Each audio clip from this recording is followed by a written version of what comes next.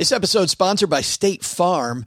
You a small business owner looking for insurance that fits your needs and budget? Well, look no further than State Farm.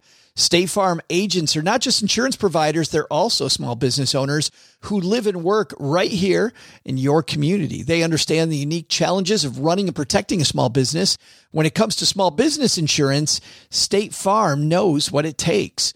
Create a plan that fits your needs and your budget. State Farm agents are ready to help you choose personalized policies that truly understand your business. Insure your small business with a fellow small business owner. Talk to a State Farm agent today and get started on personalized small business insurance that fits your needs. Like a good neighbor, State Farm is there. Talk to your local agent today. This episode is brought to you by Shopify. Whether you're selling a little or a lot, Shopify helps you do your thing, however you cha-ching. From the launch your online shop stage, all the way to the we just hit 1 million orders stage. No matter what stage you're in, Shopify's there to help you grow. Sign up for a $1 per month trial period at shopify.com/special offer, all lowercase. That's shopify.com/special offer. I need lots of money, come on. Ah! You gotta win.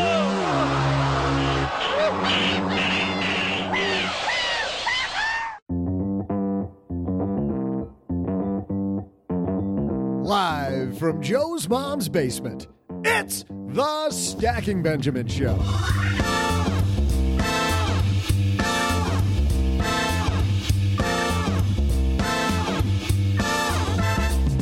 I'm Joe's mom's neighbor, Doug, and hey there, Stackers. Today is a special episode for two reasons. First, it's going to be a special game show episode. What are some big wastes of money that keep you from your goals? Second, though, and even better, joining us is a woman who finally has her own podcast called The Smart Money Mama Show. Please welcome Chelsea Brennan. And from What's Up Next podcast, special guest, Doc G. And from lenpenzo.com, it's Nancy Pelosi. Oh my God. I'm just kidding. She ripped up our script. It's just Len Penzo. But that ain't all. I know I said there were only two special things, but how about I throw in a third at no extra charge? It's our FinTech Friday. And how about a company minimizing bank fees utilizing artificial intelligence? We'll find out how a company called Harvest is doing that by talking to founder and CEO Nami Baral.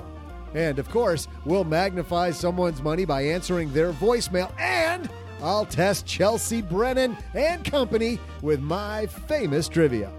And now, the guy who probably wishes he had more pockets in his skinny jeans, Joe Saul-Sehy. Skinny jeans. I am nowhere close to skinny jeans. Hey, everybody. Welcome to the No, That's Not Me podcast. I'm Joe Saul-Sehy, Average Joe Money on Twitter. And today is a very special day because she finally has her own podcast coming to us from the Boston area. My dad's shortwave. It's Chelsea Brennan. We should say our own Chelsea Brennan now. You've been on the show so damn much. Yeah, I had to stop coming and crashing your own show. So she's like, my own. She's like, instead of booting us out of the way, finally now she's got her own show. Congratulations. Thank you. Is it fun? Do you like it? It's been a lot of fun. We launched 4 episodes on day 1, and now I got to figure out how to not get sick of my own voice twice a week. But, you know. Oh, you know how you do that? You go to 3 days a week. And then you put out another show that's another show. 6 days a week. Yes, do that. And then you'll be seriously sick of your voice. So, but tell everybody about the format, because I like what you do. Yeah, so we're doing monthly themes, try to focus around different angles of a topic. And every Monday is going to be a solo episode with me, less than 20 minutes. And then on Thursday, we're doing like a deep dive interview, which will be closer to 45 to 60 minutes. Oh, awesome. Cool. And a guy who also just added interviews to his podcast from the What's Up Next podcast, it's Mr. Doc G. What's going on, man? Hey, it's great to be back here. I am stuck right now with a spring break issue. You see, my son is a freshman in high school, and we can no longer pull him out of school for spring break. And all the hotels are expensive, and all the flights are expensive during his spring break week. So I'm kind of bummed because I really feel the need to go somewhere like Mexico in March in Chicago. Are you saying your spring break is broken? It is. It's done broke. Spring broken. Yeah. That's ugly. So what do? Spend a lot of money? All that big podcasting money? Yeah, exactly. I take all the profits from the podcast and I put it towards a Mexico trip. That would be a very cheap Mexico trip. So we're still trying to figure it out. We might have to, take down a notch the level of hotel we go to. Well, have you ever been to a bunker underneath Los Angeles? Family might like that. Only if I go visit Len. Oh, how did you know? Len Penzo's here. I'm starting to feel like I'm the only guy without a podcast. I've been stuck with putting the flyers on car windshields, and that doesn't seem to be working very well. So maybe I will go to podcasts here eventually. That'll be the next thing. Then you can make both dollars. It takes me a whole day to put that page together, and I put on the windshield, and I know what most people do with those things. No wonder nobody knows about me. Please read Len Penzo. You stand there at LAX. You got that big line of cars now at LAX. Hey, that's a good idea, actually. Yeah, I could do that. That's a great idea. You got like a captive audience. How long does it take to get a ride there? Like an hour and a half? I'm in Detroit, and I know how bad your airport is. It's terrible, right? Oh, my God. Yeah, it's really terrible, especially since they turned the Uber and the cabs into the special place down there for them. Yeah, it's a mess. It'd be fun if you could hire somebody to get in line for you at LAX and stand in line, and you just go back to one of those airport bars or whatever, or a restaurant. Wouldn't that be great? I think that's it. I think you've just hit on a nice side hustle. I think that's a great reason to try to find somebody on Fiverr. Big thanks to them for sponsoring our podcast. Someday I'm going to nail a segue. It's so easy to find freelance talent for your business, your product, or to maybe wait in line for you at LAX. Don't waste any more time. Get 10% off and the service you deserve by going to fiverr.com and use code SB. We used Fiverr a ton when we were developing the podcast. I feel like I'm on Fiverr 5 or 6 times a year. Chelsea, you ever on Fiverr? Yeah, several times a year. Yeah. Especially new video stuff and... Yeah, it's very helpful. It is. It's a great spot. But we're going to help you not waste money today. We've got a recent Market Watch piece that talks about that. We got Chelsea here. We got Len here. We got Doc G here. Let's get the party started. Hello, darlings. And now it's time for your favorite part of the show, our Stacking Benjamin's headlines. Here we go. It is time, ladies and gentlemen, for that recurring theme on the Stacking Benjamin Show. When you hear this awesome music, it's game show time. We're going to play 3 rounds of the popular game for fun and no prizes called Don't Waste Your Money on These Things. And here's the deal. That's a horrible name. Maybe we'll change that in post-production. However, for now, that's what we're going to call it. Here's the deal, guys. There is a post which was on Market Watch, and this is written by a guy named Richard Quinn. There are 16 items on this list, and I'll tell you, when our producer Karen and I, when we clicked on this list, it is quirky. There are 3 things on this list that are more philosophical than actual items, and then there are 13 items that range from straightforward to kind of out there. So I thought, what a great way to throw darts and to talk about not wasting money all together. If you know how this game plays, you know that in the first round, you'll get 1 point. In the second round, you'll get 2 points. And in the third round, you'll get 3 points for a correct answer. All right.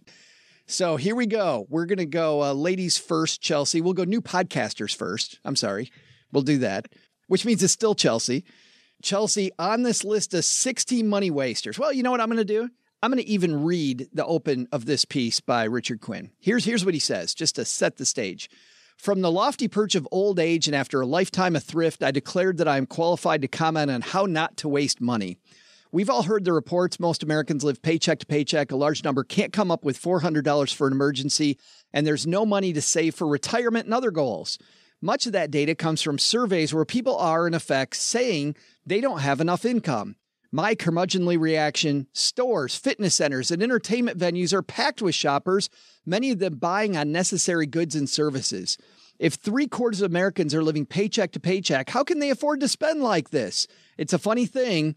I have yet to see Warren or Bill in one of those many local spas. By the way, spas don't make the list. Most Americans live like no other people on earth. We have more and bigger stuff, larger houses, bigger vehicles, more shoes. And in my not so humble opinion, we can't tell the difference between needs and wants, between necessities and desires, and we sure can't defer gratification. All this leads me to one conclusion. We're unable to control our spending or manage our money. Here are 16 things this 75-year-old considers big wastes of money.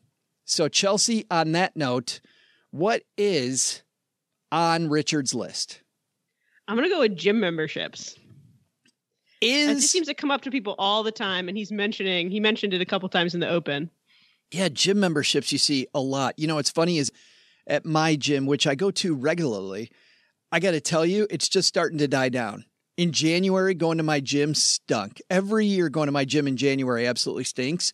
You can't find a machine or something to work on. You can't get a lane in the pool. But man, mid-February started looking good. I don't know if you guys join a gym. The lane in the pool thing is a huge problem. I like to go in the morning before the boys wake up. It's like in January, forget it. It's packed. It's amazing. Even at like 5:30 in the morning at my gym. I'm like, really? Where were you guys? But now it's February and I got my lane back. So we're going to ask Steve, our engineer. Steve, is gym membership on the list? Believe it or not, it didn't make the list. Apparently 75-year-olds, Chelsea, don't go to the gym. I feel like that's exclusively who goes to the gym most of the year. But I think that's a big one. Doc, do you have a gym membership? I do not. I mostly work out at home or outside, go for a run, something like that. I did. Len, how about you? You know what? I had one for 28, 29 years, a long time. Yes. But then I finally stopped when I turned, late 40s. Just enough. Don't need that anymore. That workout stuff. I decided to let myself go.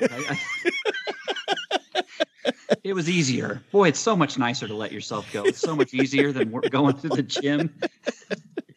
He finally realized that divorce is difficult. I just gave up.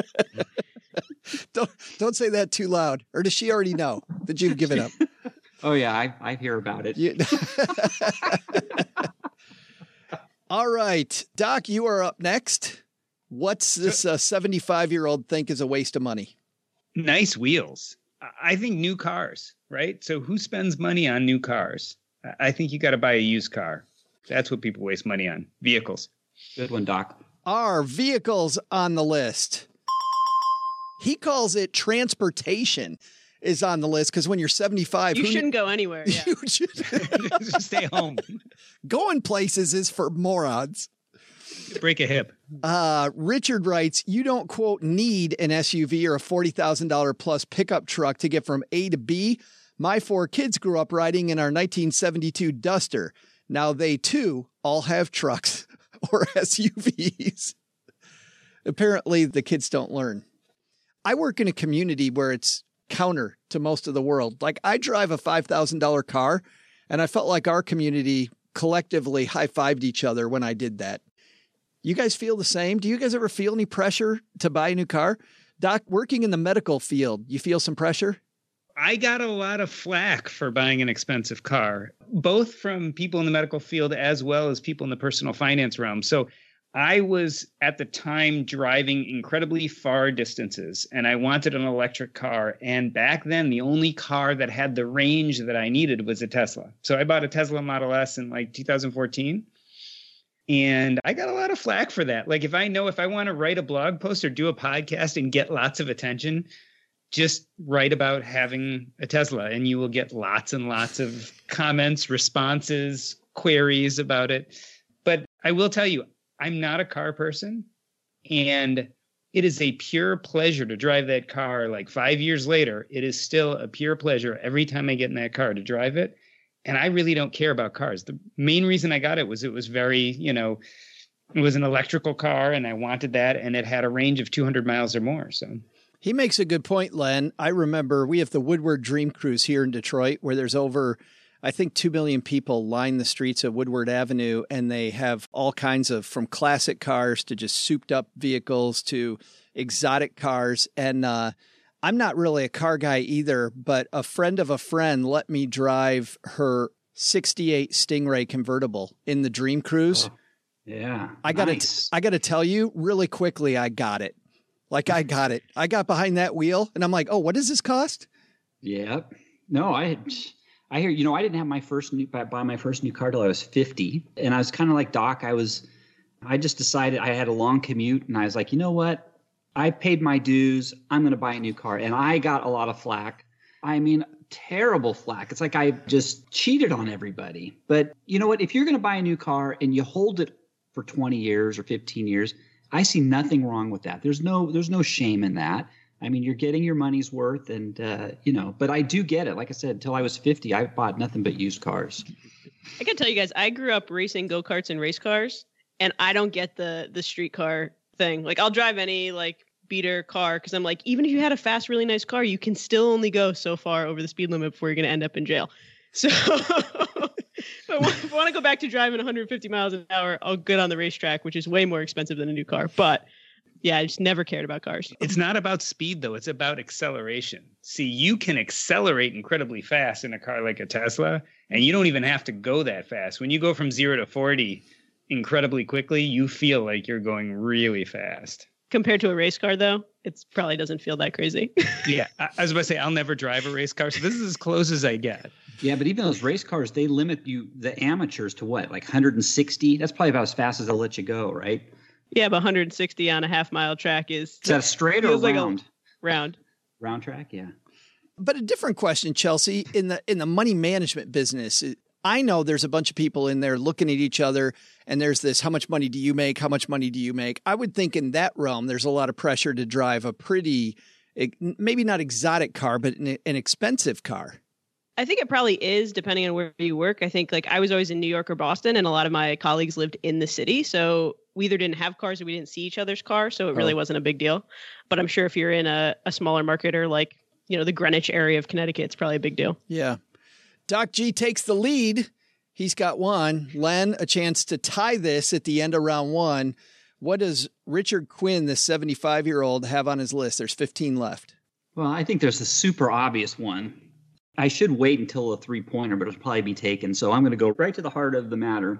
The reason I'm saying this is because I experienced this yesterday. It's the coffee. It's buying those coffees every morning, those Starbucks. But I was out with my daughter yesterday, and she stopped at a Starbucks drive-thru, and we were like number 27, the cars in line. There was like 26 cars in front of us at the Starbucks drive-thru. And I'm just sitting there thinking, how many people actually do? I can't believe people do this. I mean, it's just, and this was like at noon. It boggles the mind. I don't get it. I mean, it's $5-6 for a cup of coffee every day. It's just crazy. And did you say you were in line to get yours too? Well, I was with my daughter. It was for her. Trust me, I did not get one. Throwing your daughter under the bus. Yeah. Not my problem. Hey, she admits she's proud of it. Hey, she doesn't have a problem with it. It's like I tell her it's a waste, but it's just, that's the thing. That's Dad. Whatever. That's Dad. Absolutely. Is coffee on the list? He lists restaurants and coffee, by the way. Yeah, okay. He says eating out or buying $4 designer coffee is expensive, and wait for it, it's also a luxury. Skip that daily $4 coffee, and after 30 years, you'll have more than $121,000, assuming a 0.5% monthly return, 6% per year. Yeah. All right, we've got Doc has one, Len has one. We go to the super exciting, wait for it, the super duper exciting. I should have played that while I announced the score, but I'm not that great at saying stuff and hitting buttons at the same time, apparently. All right, 1-1. Chelsea's going to get to go third this time. So, Len, we're sticking with you. Round 2, 2 points for this one. There's 14 of them left. What's a big fat waste of money? I forgot I was going. Okay, well, let's see. Man, there's so many things people waste money on all the time. Let me think. I'm going to say paying too high on your insurance premiums. You take the lowest deductible. So you end up overpaying for your insurance. I'm sure that's not in there, but it's very specific. It's too specific, but okay, let's see what happens. Paying State Farm the lowest deductible on policy number XY. No, I'm kidding. Is paying too much on your insurance on there? Oh, gee, surprise. There is one, though. There's a philosophical one that's close, and the judges, Len, came close to giving it to you, but no, not quite. Almost there. Some of these philosophical ones, we can't hold on here. Let's. We can't have a game without controversy. Just like you're not going to say this one until the end of the game. I'm right? not. Yeah. Okay, then I'll reserve the right to complain after. But I was close. There's an asterisk already over this episode, like there is every single episode of this show. So there we go. But you got to agree that what I said is that's obviously true. People always say, "Oh, I'll take the lowest deductible," and it's like you never claim your insurance anyway. So just take the highest deductible and pay a lower premium. It depends if you have an emergency fund. You know who I always saw, Len, would jack up the deductible was people that had no money and they couldn't afford the right insurance, which for them was a very low deductible because they didn't have any recourse. And so they would jack up the deductible, they get in a car accident, and immediately here comes more debt. And because they didn't have anywhere to go, it was always high interest debt. But you're right. Once you got your emergency fund in place, why not? Correct. Yes, I totally agree. Right. Because what is insurance, right? Insurance, you're only supposed to insure something that you cannot afford to pay for yourself. If you're not supposed to insure little things that you can always cover yourself, that's really, that's not what you should be doing. So is there a type of insurance, Chelsea, that you generally don't like? All the insurance around the little electronics that you buy, like now when you order anything on Amazon, you get this offer for insurance. Like I got an offer for insurance on my podcast mic, which was $65. It's like, I think I'm okay. Even if my kid throws it down the stairs, I'll buy a new one. You know where that does come in handy? If you have little kids and you're giving them electronics and stuff to use, that pays for itself because we used to do that when our kids were small. We'd get the electronic games and the kids would break them. And we'd more than make our money back. That was the only time I did it. That'd be the only time I would recommend that too. I was sure back in the day we were going to walk into a GameStop and they were going to tell us that we'd had enough. We were called, what's the opposite of profit margin? Guaranteed loss? I don't know. Something like that. All right. Enough of that. Doc, you are up now. Your big chance to take the lead here. It's got to be the house, right? Overbuying houses. Is overbuying your house on the list? Apparently, when you're 75, houses are fine. Are you? But you will see this. It's funny, Doc. I mean, I think I know where you come from on that. You look at the three biggest things they say where you can cut, right? Yeah, maybe since he's 75, we're talking about nursing homes. Overspending on your nursing home. Going with a too high value nursing home. You should go for, a little more bare bones. I think at 75, you would think that's not a waste of money. That's like the perfect thing. Your nursing home has to have a bar, have a singles night. I was about to say an active single scene is what you really need. Yeah, absolutely. All right, Chelsea, your chance to take the lead. I know what everybody's thinking. Can she do it? All right. Given that he's 75 and he doesn't want anyone to go anywhere or eat out ever, I got to go with college. Just that generation thinking that like we're all stupid for getting into student loan debt. Does college make the list? Woo! This list, by the way, to Chelsea's point, becomes way more predictable the longer you play. You're like, oh, I get where he's coming from. He says, picking a college involves many factors. Affordability is one that's often overlooked. If the cost of the school you choose will land you in debt, you better have a plan for paying it off. Don't mortgage your future just so you can have a prestigious decal on your car window. That advice, I don't know about you guys, that advice has gotten over the past year and a half. If I hear that one more time, I'm just going to bash my head into my mic.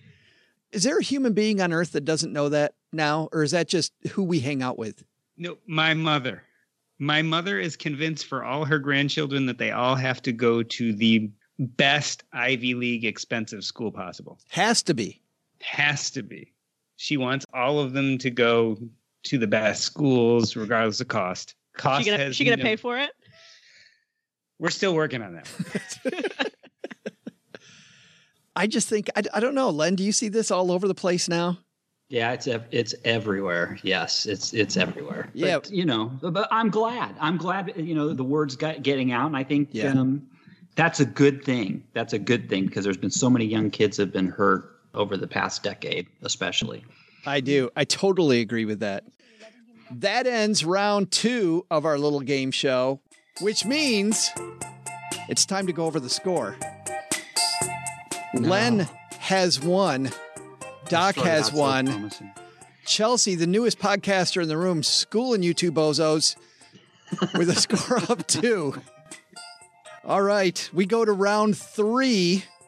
Let the record show that the protest is still on the table here. Once we get to the end here, Doc has not gone first yet, so Doc, your chance to put some pressure on Chelsea and Len here. There's still 13 left. So, all right. So I guess I'm going to go with utilities. I think we spend too much on utilities, things like electricity, water. You don't need to be turning on the heat to 85 all the time. The dude's 75. He turns the heat to 85 all the time, and he's still freezing. He should live in Florida. He's 75. I go to my the heat. I go to my mother-in-law's house. I want to take off all my clothes. And we really don't need to know that. Well, and not because I'm hanging out with my in-laws, but because of the fact that it is an oven in their house, and you can't convince her that it's not. She's freezing. On the other end of the spectrum, my mother-in-law likes to open all the windows in January, so it's too hot. Oh my goodness! Is utilities on the list? Did not make Mr. Quinn's list. All right, Len, your chance, your big chance. Okay, so you keep saying the guy's 75 years old. Like that's going to color some of these things. So, gosh. I think if you keep thinking the way that, I don't want to give you too many hints, but if you keep thinking the way you've been thinking. Not going to do it? No, you're right there. I look at all this stuff. Huh? Expensive coffee, college, expensive cars. Well, I really want to. There's one more thing. The guy's 75. Here's one thing. I don't want to say another insurance one and be one-dimensional. But there's another insurance, a big. Gosh, what would this guy say? Think about his head. Think about, Len, in your average day. You see somebody, you talk to somebody like you were with your daughter and you're in that line at Starbucks and you're like, why the hell would somebody do that? Okay. All right. How about this? I'll go back to the old, how about getting premium gasoline? Premium gasoline. Is instead that of regular? Is premium gas? Like if your car doesn't require it, do people do that? Yeah, I think so. A lot of people think, it keeps their engine, they get better performance, and if you look at the car manufacturers, it says just use the stupid regular for 90% of the cars out there, right? But a lot of people do. Or even the mixed blend, right? They'll go up to 89 octane. Len not only gave up on himself by not going to the gym, he doesn't let his car do anything either. Gave up on his car. His car says premium only, and Len's like, nope. No. If you have to take a premium gasoline in your car, then you got to do that. But there's people that have just regular, like my modest Honda Accord. I mean, people put premium in there because they think it'll give better performance, Is premium gasoline on the list? This is the most exciting game show ever. There's an Emo Phillips joke where he dies and goes to heaven. He goes before the court and God to see if he's done anything good and worth getting into heaven. And he says, well, I once put premium gasoline in a rental car. That didn't qualify, by the way. So whenever you talk about premium gasoline, I think of it. Sorry. All right, Chelsea, you already have the game in hand, my friend. But let's see if you can pour salt on the wound. For 3 points. At least it's not gasoline. What's that? At least it's not gasoline I'm pouring on the wound. I should have said that. Just keep the match away and it'll be okay. To pour premium gasoline on the wound. All right, I'm going to go a little less specific than some of the other ones. And I got two here. I'm going to go with clothing.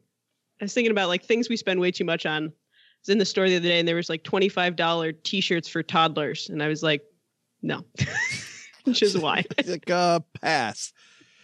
Does a 75-year-old think that clothing is a waste of money? You got it. He says, my new condo has 2 bedrooms and 3 walk-in closets, 2 of them larger than the bedroom was in my old 1929 house. The average adult spends $161 a month on clothing. We're obsessed with keeping up with the latest fashions and ensuring nobody sees us in the same clothes twice. Are you kidding? I just want to mention that he mentioned his condo there because he downsized because housing costs were too high. I just want you guys to read into that what you will. Not 1, but 2 asterisks after this podcast. You know what? I have T-shirts from 2002 in my closet. It's like, do people really spend $160 a month on clothes? Well, you know what that means, Len? Looks like you let yourself go when it came to clothing, too. Just across the board. Holes in his T-shirt. Hasn't been to the gym. Pale beyond belief. Crazy. I mean, geez. I know I'm not Mr. Fashion, but holy smokes. And the final score. Len, 1. Doc G, 1. No. And the winner, the newest podcaster on the block, Chelsea Brennan, with a score of 5 to 1-1. Yeah, well. Oh, man. But let's go over the other ones on this list before we move on. The ones that we didn't get. And it's actually quite a list. Number 1, tattoos are a waste of money. Number 1? Oh, yes. That's the first one on his list. He said they're an admitted obsession of mine. Why are we listening to this guy again? Number 2, vacations are a waste of money. Well, he said transportation, so we knew he couldn't go anywhere. He said everybody needs a break, but you don't got to go into tuition level debt to have a good time. Your kids will survive if they never visit the Magic Kingdom. That's when he lost me right there. Yeah, I'm already shaking my head at that one. Number 3 was college. Number 4, restaurants and expensive coffee. Number 5 is one of the philosophical ones, opportunities lost. He said we do it every day by failing to grab the employer match on our 401k plan, not investing in a tax-free Roth IRA, failing to fund a flexible spending account. That one's going to be hard to get. Number 6 was cars. Number 7, credit cards. When people say they live paycheck to paycheck, does that include purchases put on credit cards that aren't paid off that month? In that case, they're spending more than their paycheck, and what they buy will cost them the purchase price plus a hefty insurance rate. Number 8 is the lottery. Number 9 is clothing. Number 10 is shoes. Number 11 is the all-encompassing tchotchkes and stuff. I could have put Len's insurance or gasoline, I suppose, in tchotchkes and stuff. No, that's not it. Or utilities. Or utilities. Utilities and tchotchkes. Number 12, failing to look ahead is another philosophical one. Number 13, the third philosophical one, no backup plan. Number 14 is holidays on the calendar where you're spending all kinds of money that you don't need to spend. And then number 15, and Chelsea knows about this one right now, toys. Because the kids usually like the box. Remember those days, Len? Yes, absolutely. Kids would play with you get this expensive toy and they're hanging out in the box. You're like, What are you doing? Number 16 is haircuts, which is why 3 of us on the show just gave up. Len gave up on that too, and Doc and I followed his lead. What about jewelry? I mean, I think the wedding ring, right? Aren't we all going with cubic zirconia nowadays? That's a fun story, by the way. Maybe we can talk about later.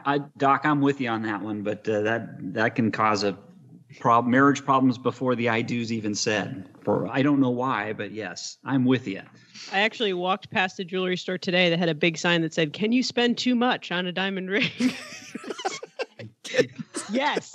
Not from us, you can't. That's right. I think the answer might be yes. I don't know. You know, that gets me like with the chocolate diamonds. You know, those used to be flawed. Nobody would want a brown diamond, right? But then they got to the marketing thing and said, hey, let's call it a chocolate diamond and we'll actually charge more for it. You know, it's just, what a scam. What a scam. It's amazing. I think Len thinks this whole game's a scam. So there we go.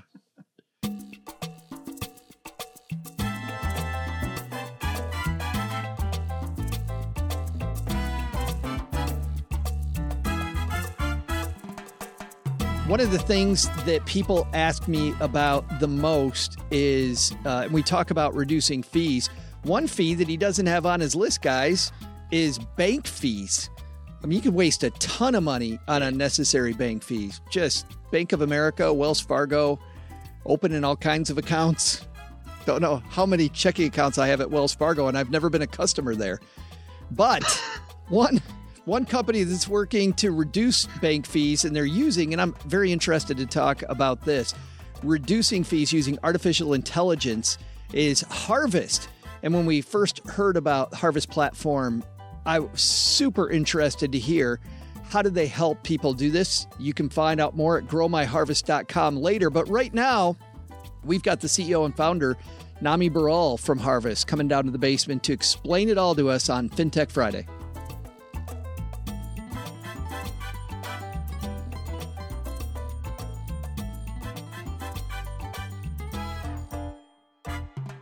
And here she comes down to the basement from Harvest. It's our new friend, Nami Baral. How are you? Hi, Joe. I'm doing well. Thank you so much for having me. Well, I'm glad you could include us on the Harvest World Tour, telling the world about it. I'm always curious about origin stories, Nami. You know, some people we talk to, it had something to do with their personal life and they couldn't find a solution. Other people, they saw this break in the marketplace, something banks weren't doing or something that big companies weren't doing. How was it for you in Harvest? How did you get started? Let me give you a little bit of background on me because it's closely connected to how I started Harvest.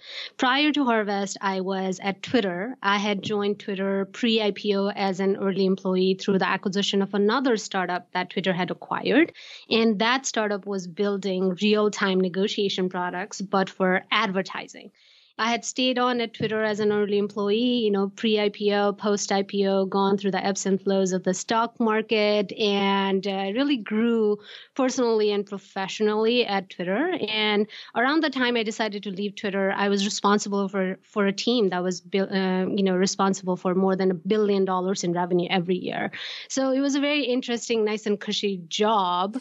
But I decided to leave to start my own company, and that was supposed to be an investment platform at that time. It's actually, before you go on, it's funny that you would call being in Twitter at the early stages a cushy job. And I'm also surprised you talk in really long sentences. I would think that you would keep everything to just a few characters being a Twitter person.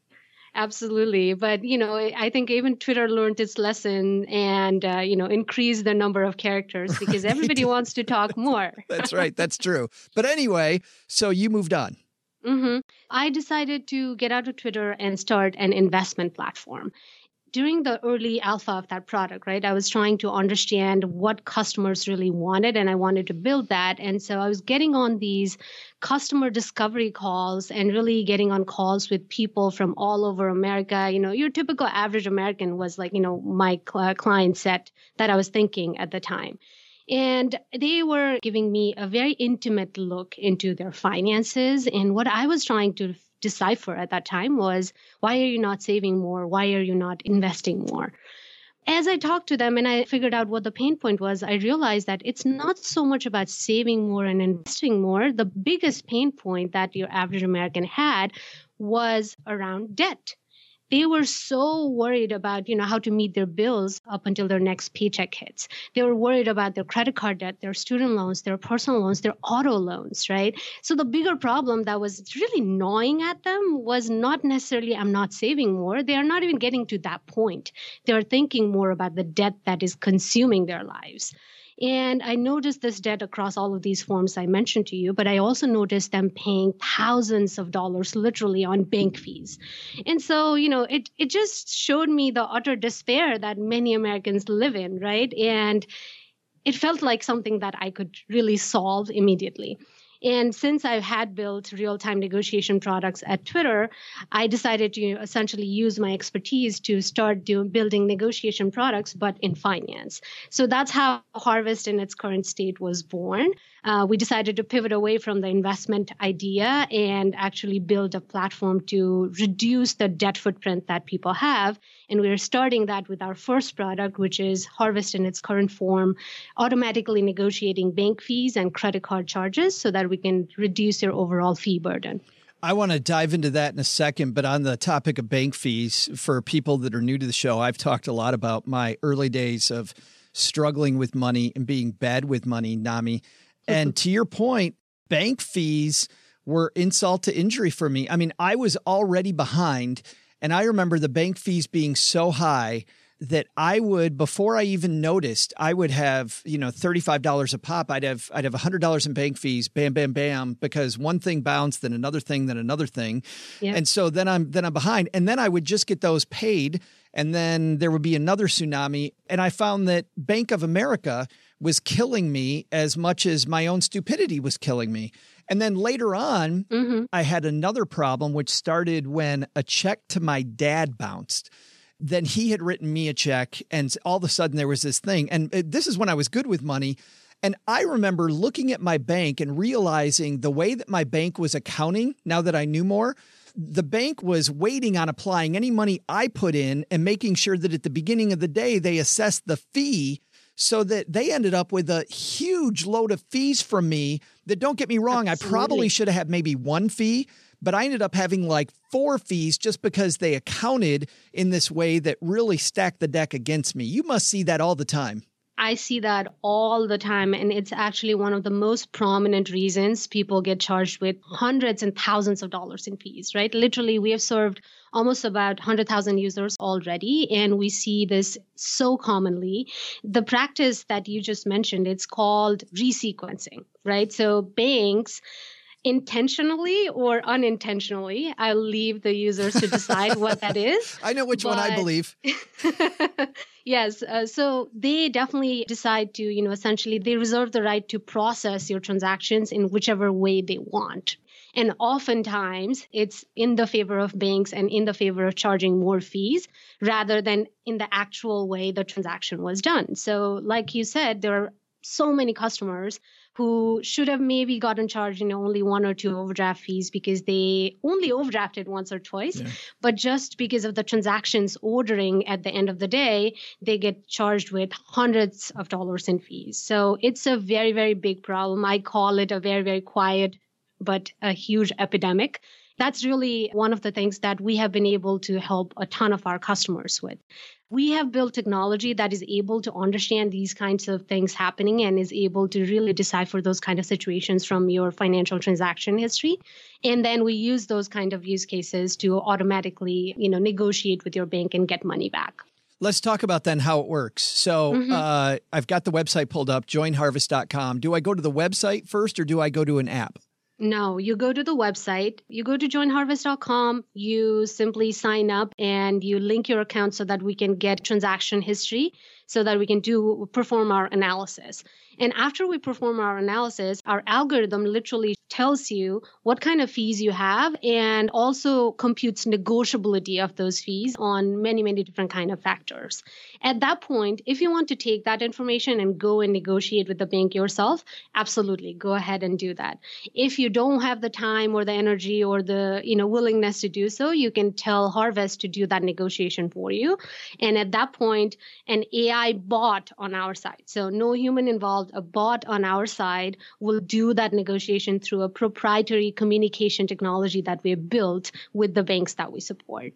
Tell me, first of all, I have so many questions based on what you just said. Love it. First of all, I get that analysis from you. Give me a hypothetical example. What will that show me when I get the analysis back, and how long does it take to get that analysis back? It literally happens within a couple of minutes of you logging in, right? So we get your financial transaction history through a similar mechanism as any other fintech app would, right? Through a third-party aggregator. And that goes into our custom machine learning technology, which has looked at all of the different kind of use cases for what it means to negotiate a certain kind of fee. So it will find your fee, and then it will show you a medium, high, low level of negotiability of your fees based on your unique financials at that time. That's why, we always wanted to be helpful to customers. Before we even decided to, build a company out of it, it was born out of that empathy for the customer. It is also why my title as CEO at Harvest, I don't call myself a chief executive officer. I call myself a chief empathy officer. That's really what we believe in, right? So you will get to see all of those things, and you'll get to see it within a couple of minutes of you signing up. At that point, you can do the negotiation either yourself or let Harvest do the negotiation. We have been extremely successful because, once again, we use technology to negotiate and not human emotions getting in the way. There's a lot of studies there, I'm sure. But if I just go into Harvest and link my accounts, that piece is all free, I understand. Absolutely. Yes. Everything is free up until the time we actually get you money back. At that time, if we get you money back, we take a cut. If we don't get you any money back, we don't take anything. It's completely value-based. Yeah. And I just got some coaching. Well, I have lots of coaches, but this this coaching session I just went to was interesting. There's a concept that they had that they introduced us to, which is don't ask how, ask who. Because if you ask how to do something, you get in the weeds. So when you say negotiate with my bank, I go, yeah, I could do that myself. And then I'm in the weeds, and then I got to figure out how to do that. And that's valuable time that as an entrepreneur, I could spend doing something else versus if I ask who, I let Harvest do it. Sure, you take a fee, but then I think about my time is worth money. And you're probably better at it than I am, I would assume, because you guys do it every day. Yes, we do it every day, and we do it across thousands of different kinds of negotiation signals. So every time we do a negotiation, that adds to our ever-increasing database of information that feeds our AI bot. And the bot really understands those signals. Machines are better at understanding signals than human beings are. And that is really where the sweet spot is versus a human being doing the negotiation. Tell me about some of the fees that you've saved people without getting into individual people. About what type of money are we talking about? Yes. So the kind of fees are any kind of fee related to your checking account, whether it's overdrafts or ATM fees or transaction fees, excess fees, sweep fees. There's hundreds of different kinds of fees that banks charge. You just need to look at their annual reports and you'll know. And then also credit card charges of all sorts. So interest charges, late fees, foreign transaction fees on credit card charges, membership fees even. So we negotiate any and all kinds of fees on the two levers that we currently support on bank fees and credit card charges. And we are continuously introducing new products to handle other kinds of debt as well. So we'll have more products that can accommodate mortgage fees, personal loan related fees, student loan related fees, and more. That answers my question. What's coming next? The other question that I have that I'm sure you get often, which is around privacy, right? I give you and Harvest the ability to look through my bank accounts. Tell me about my information and keeping it safe. Yes, absolutely. So that's actually one of the things that we consider extremely like a prized jewel. Think about, as a founder, like the first bank account that we're linking while we're building this product is my own. Then it's of my family, it's of my husband's, it's of my brothers, it's of my mom, it's of my dad. Then come friends. We treasure every little piece of information that we get from our users as if it is our own, and we secure it with that mentality. For that reason, we use every, cutting edge technology possible when it comes to securing financial information, and not just financial information. Any kind of information you're giving to Harvest is secured with the latest technology that is available in the market. And also another reason, since we are building these custom proprietary technologies that can connect to your bank, we have to be at least as good, if not better, than the bank's own security mechanism. So we do not take it lightly, and it's something that we spend, honestly, a ton of our brain power and our resources into. It's so exciting. And for a guy that's been there with banks and bank fees, not me, you're doing God's work. Thank you. Thank you. What we're doing is we're absolutely trying to, make a dent into, essentially making people happy. We may not be able to say that, hey, don't bank with someone, because financial institutions are there and they're helpful.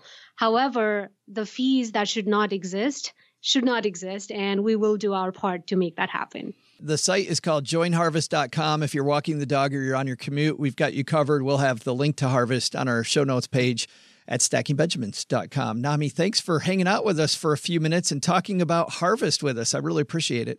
Yes, thank you so much for having me. The basement is great.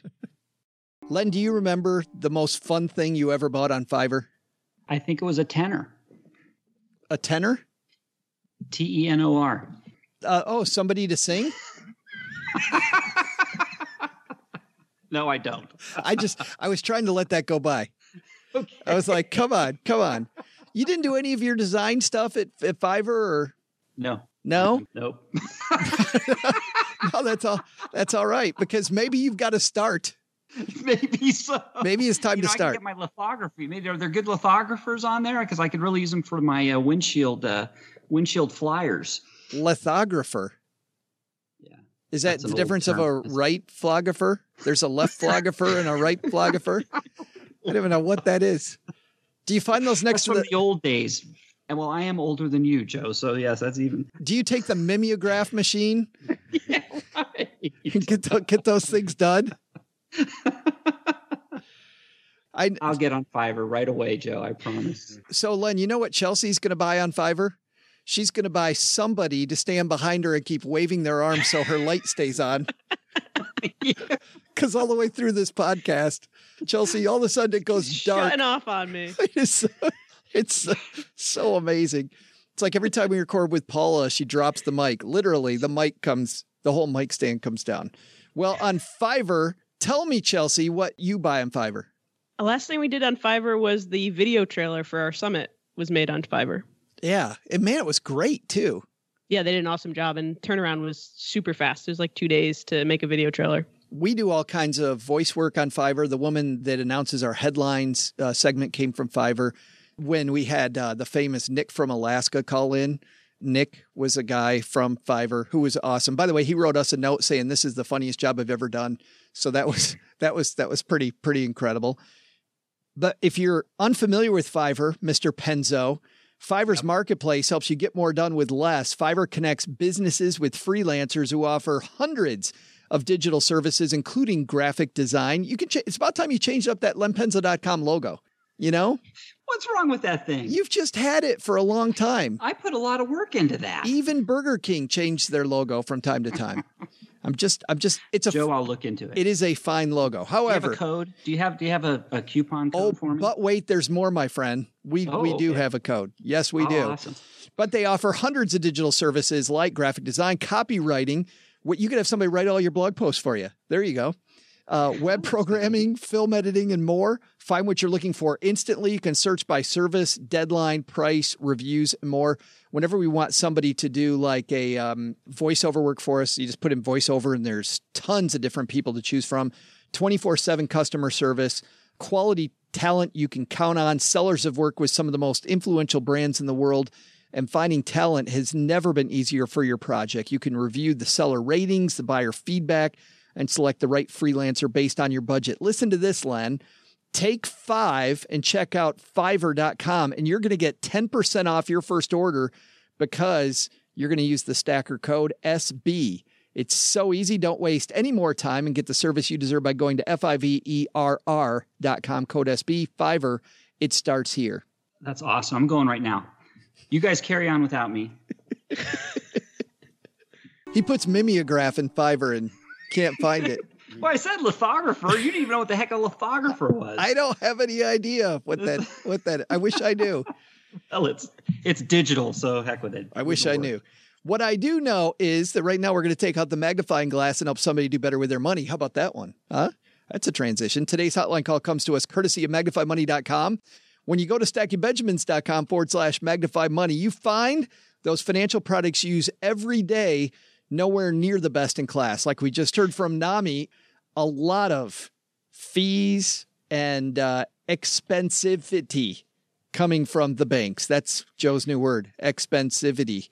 StackyBenjamins.com/magnify money. There's over 92% of the products available online, all ranked at Magnify Money. I love it in the basement, by the way, when we talk about Magnify Money and people are sharing just how great that site is. So check it out. StackyBenjamins.com/magnify money. Today, we're going to help Russell magnify his money. Say hi, Russell. Hey, Joel. Hey, OG. Hopefully, hey, Len. Hey, Paula. I'm going to make this question all play. I currently own a landscaping business where I am the only employee. It pays all my bills. I'm able to save money. I'm able to do very well. Getting my landscaping contractor's license. I also want to start a farm. The farm is going to be a nonprofit, and I wanted to know from a tax standpoint, how much can the two businesses share with each other? And where would maybe be a good resource to find more things about that? A little background, I have an emergency fund of $16,000, which is more than 6 months. The business has about $5,000 sitting in it. I have $25,000 in my Acorns fund. So I'm pretty set and everything's going fairly well. And before you answer, Joe, totally thinking with the end in mind, and I am picking up both ends of the sticks. OG, I know I'm going to be super tired. I'm 32. It's go time in my life. Paula, thank you for the round of applause. I do agree. That is very awesome. And Len, I don't read your blog, so I don't know what you might say. Anyways, I'm a double X medium. Thanks. Oh my God. He insults you, and it's just you and I here. I'm telling you, I don't know. You don't have if you don't have a podcast, you don't rate in this. There it is. You know what, Joe? I'm going to jump in here real quick. I mean, obviously, Russell, I don't have a catchphrase. Obviously, you guys all have catchphrases. Your famous podcast, you have catch. I don't have a catchphrase. So, you know what? I was thinking about what would my catchphrase be. Russell, you're right. I need a catchphrase. Obviously, maybe I'll get more readers at my blog. So here's what I was thinking. Right, Joe? Okay, so I was thinking, I see dead people. You know, that's too depressing. Wait a minute. And then I thought, wait a minute. Are you saying, when you say I see dead people, are you threatening Russell for calling you names? I'm just trying to think of some, you know, I was going to borrow some old famous catchphrases, right? For me to start using. So that was one, you know, the Sixth Sense, I see dead people. It's just too depressing. So then I thought, well, how about say hello to my little friend? But that's too self-incriminating, really. So I didn't want to go with that. And then I was thinking, like, take your stinking paws off me, you damn dirty ape. But that's a little too provocative. And then how about welcome to Flavortown? That's a good one, right? You know, that's too obvious. So I've narrowed it down to two, I think. And maybe your listeners, Joe, can pick one for me. But either swing or big money, no whammies. Big money, no whammies. Yeah. I mean, can you see me saying that on your show every once in a while? Big money, no whammy, or swing. I mean, one of those two, I think, would be my catchphrase. Since all you guys, you famous people, have yours already. There's one of my. I think it should be one of those two. What do you think? Was Wink Martindale the host of that show? Wink. No, it wasn't Wink. I don't know who it was. It was some. I don't know. Yeah. Pressure luck. Yeah. At least, Len, he knew your name. He kept on calling me OG for some reason. That's right. OG. I don't get it. And he kept calling Chelsea. At least he knew your name. He kept calling Chelsea Paula. What's that about? What the heck's going on there? All right. By the way, Russell, you said that the farm's going to be a nonprofit. I was a financial planner for 16 years. My clients that were farmers will tell you every farm is a nonprofit. That is the joke that they keep on giving. One of my clients that was a farmer said, Len, what did the farmer do when he won the $1 million lottery? I don't know. He farmed it till it was gone. That's what they say. So, how much commingling can you do? Does anybody, commingling your businesses? If the farm is a nonprofit and the for business company is loaning stuff to a nonprofit, I think that's acceptable. I think going the other way where you buy it using your 501c3 non-taxable company and then use it for your landscaping business, which Russell is probably closer to what I think you want to do.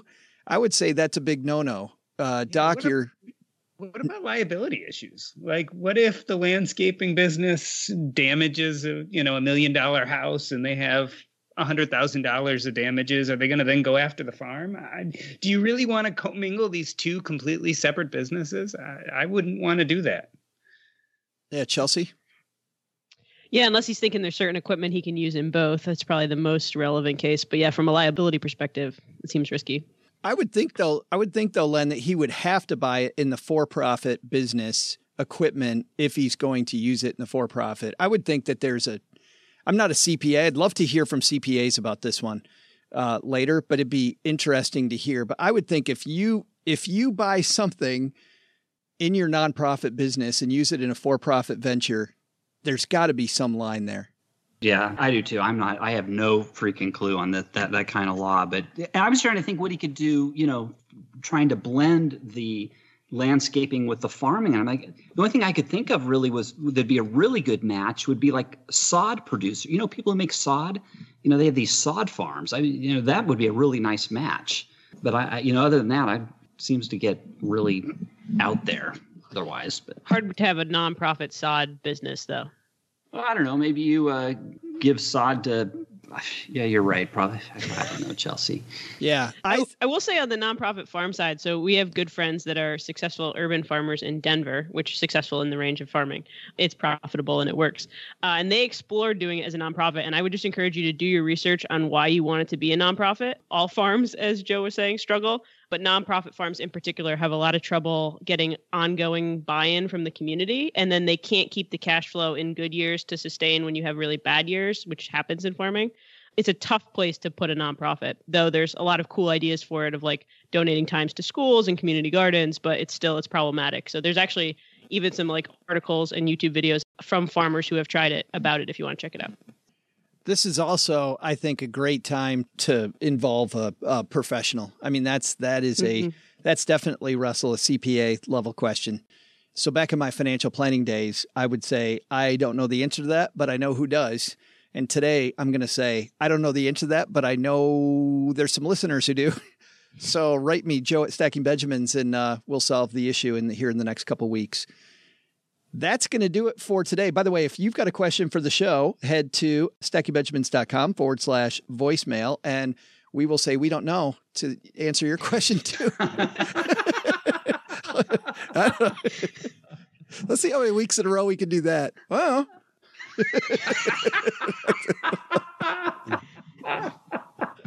that's going to do it for today. We're going to let the guest of honor go last. Len, what the heck's going on at lenpenzo.com, that blog that Russell doesn't read? Yeah, the reason Russell doesn't read my blog is because I have articles like these coming out. I'm featuring, because I have the time to do this stuff, and it's really important in the world of personal finance, $8,100 chicken McNuggets and other strange items that you find on Amazon and eBay for sale. And I will say the $8,100 chicken McNugget, somebody actually paid that much. By the way, for that McNugget. Len? Yes. Richard Quill would think that an $8,100 nugget's a waste of money. Surprised it wasn't on his list. I know, just saying. If he read so come on by lenpenzo.com or my sister blog, The Persistent Itch. There it is. Swing! Hey, it worked. I don't know. I think the swing is good. Was that it? If he says swing after everything? We should do an episode where you say swing after everything you say. And that would just be, you ever have one of those things that you keep saying because it's so incredibly annoying and you just can't stop because it's this earword? There you go. That might be it. Swing. Doc, what's going on at the What's Up Next podcast, my friend? So on Monday, we dropped an episode about being in the sandwich generation. Specifically, will your parents get in the way of your financial plan? We had Cameron Huddleston on and Stephen Chen from New Retirement, and Doug Nordman and Jen Smith from Frugal Friends. And then on Thursday, we dropped an episode with Ashley Evans about taking an unexpected gap year and some of the twists and turns and pivots that occur in life when you're not expecting them. Wow, some great stories there. Well, you said sandwich generation. That was different than what I was thinking. I was thinking sandwich versus, Len has the sandwich survey every summer. This is like, baloney. No, whole different thing. We're all getting hungry right now. We are getting hungry. Chelsea, save us. What's happening on the show? On the Smart Money Mama show, we're focused on mindset this month, which is now we're almost wrapping up with February, but we're talking about all the different ways you can think about money and make sure that you're not getting in your own way with your goals. So yesterday we dropped an episode with Lindsay Bryan Podvin, who's a financial therapist, on how to deal with financial anxiety. And on Monday, we had an episode on how to budget from a mindset of abundance instead of scarcity, which is a huge problem a lot of people have. Yeah, cool. You know, financial anxiety, when I was a financial planner, that is a big time problem. Like people that have big issues. And you see it a lot, Len, where you are. People in the months leading up to retirement, they're all afraid they missed something. Or if you're having a child or like these big moments in life, like the anxiety gets big. But for other people, it's just all the time. Like Chelsea, that's a huge issue. Yeah, there's a lot of people with debt that it's constant, but there's actually a really interesting study with women that actually the more they earn, the more they get worried about becoming homeless and having this like bag lady fear, and how to handle that as they grow their wealth is a big question for people Lindsay deals with. Wow, that's incredible. We'll have links to Chelsea's show, to Doc's show, to the Persistent Itch, Len's podcast that Russell doesn't read. Len's podcast. See, I thought you had a podcast. We've been doing this how long, Len? And now Len's blog, all at stackingbenjamins.com. By the way, that just doesn't do it for today. That does it for this 8 weeks, guys. Next week, we are playing some of our favorite episodes over the last 8 years of podcasting. So Finn the Intern coming down to the basement with some some of our favorite shows. So catch those, and then OG and I'll be back Monday after next. So on that note, Doug, you've got it from here, man. What should we have learned today? Well, Joe, I'll tell everybody what they should have learned today. First, we learned that some people waste a lot of money on silly things. Which ones that we mentioned can you cut? Start today. Second, some of those things we waste money on are bank fees. And whether it's a company like Harvest or your own diligent eye, backing down on those will also add money to your bottom line. But the big lesson? Better go make friends with a plumber now, because how you going to call one without the yellow pages? What? That phone in my hand? Really? Oh, that was just for cat videos. No way! I can, call people? Amazing! What a wonderful time we're living in, huh? Special thanks to Chelsea Brennan for coming down to the basement today. Good luck on your new podcast, Chelsea. And sadly, I'm already contractually obligated to this show, or I'd agree to your generous offer to come guest every week on your podcast for an exorbitant amount of money. Maybe next time.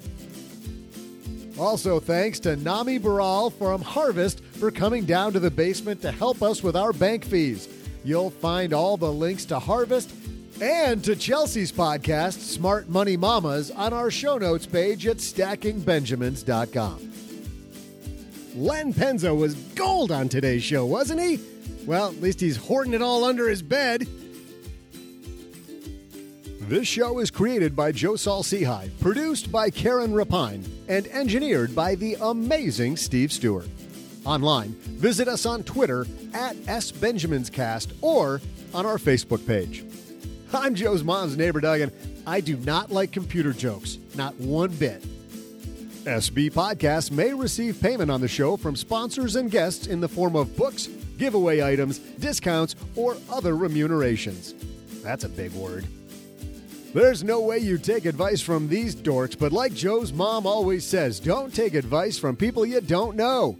This show is for entertainment purposes only, and before making any financial decisions, consult with a real financial advisor.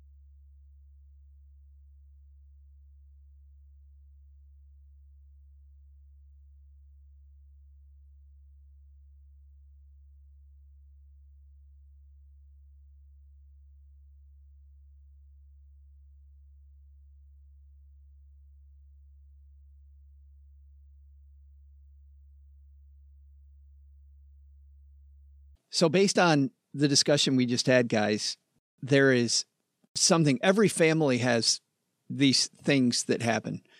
And my sister had a very interesting one. My brother-in-law is an incredibly nice guy, super guy, but also loves saving money, absolutely loves saving money. And he got my sister the biggest rock. Like, she was showing it off everywhere. And it was incredible how nice this ring was that my brother-in-law, by the way, cool guy. And he was puffing his chest out, man, about how cool it was, this rock that he got my sister. And my sister then, maybe 4 years into the marriage, she goes, you know what? She's looking through her financial plan and she's like, I need to go get this insured. Like I better go. And she didn't tell my brother-in-law, and she went to get it insured.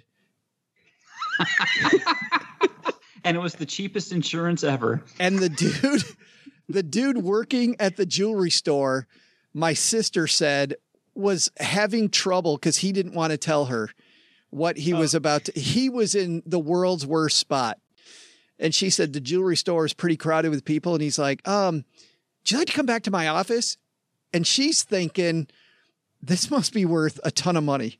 And he doesn't want to tell me in public. And so she's like, well, yes, I will go to your office. Yes, I will.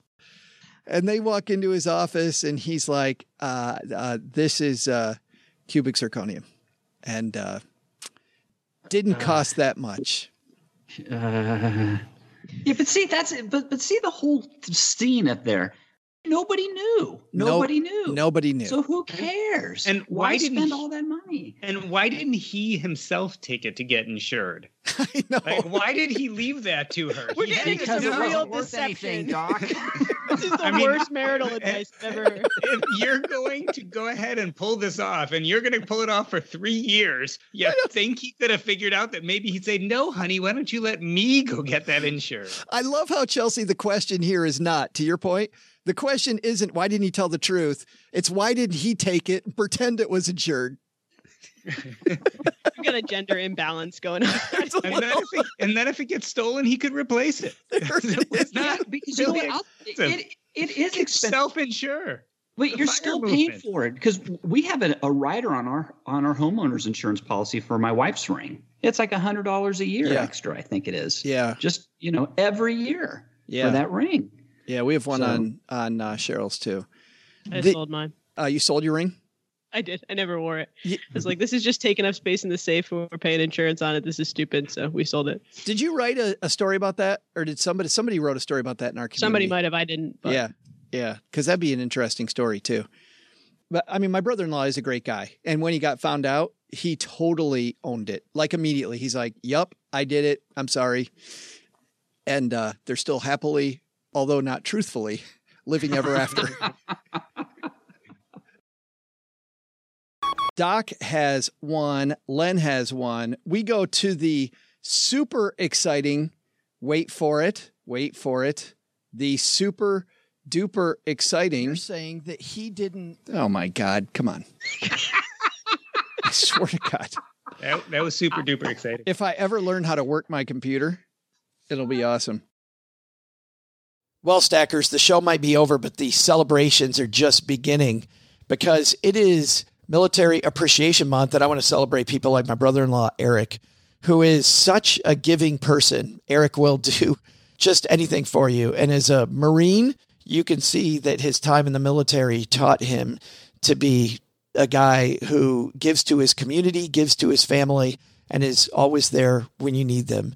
This Military Appreciation Month, Navy Federal Credit Union wants to celebrate members like Eric who go above and beyond. Navy Federal offers member-only exclusive rates, discounts, and tools to empower their members and help them reach their goals. Navy Federal's employees are part of the community they serve. Many of them are military family members, reservists, or veterans, and all branches of the military, veterans, DOD employees, and their families are eligible for Navy Federal membership. In fact, there are so many resources on the Navy Federal website, resources like Best Cities After Service to help veterans transition to civilian life, and best careers for military spouses to support military families. Visit NavyFederal.org/celebrate, and you'll see all of their Military Appreciation Month offers and other Navy Federal offers. Navy Federal is insured by NCUA, Equal Housing Lender.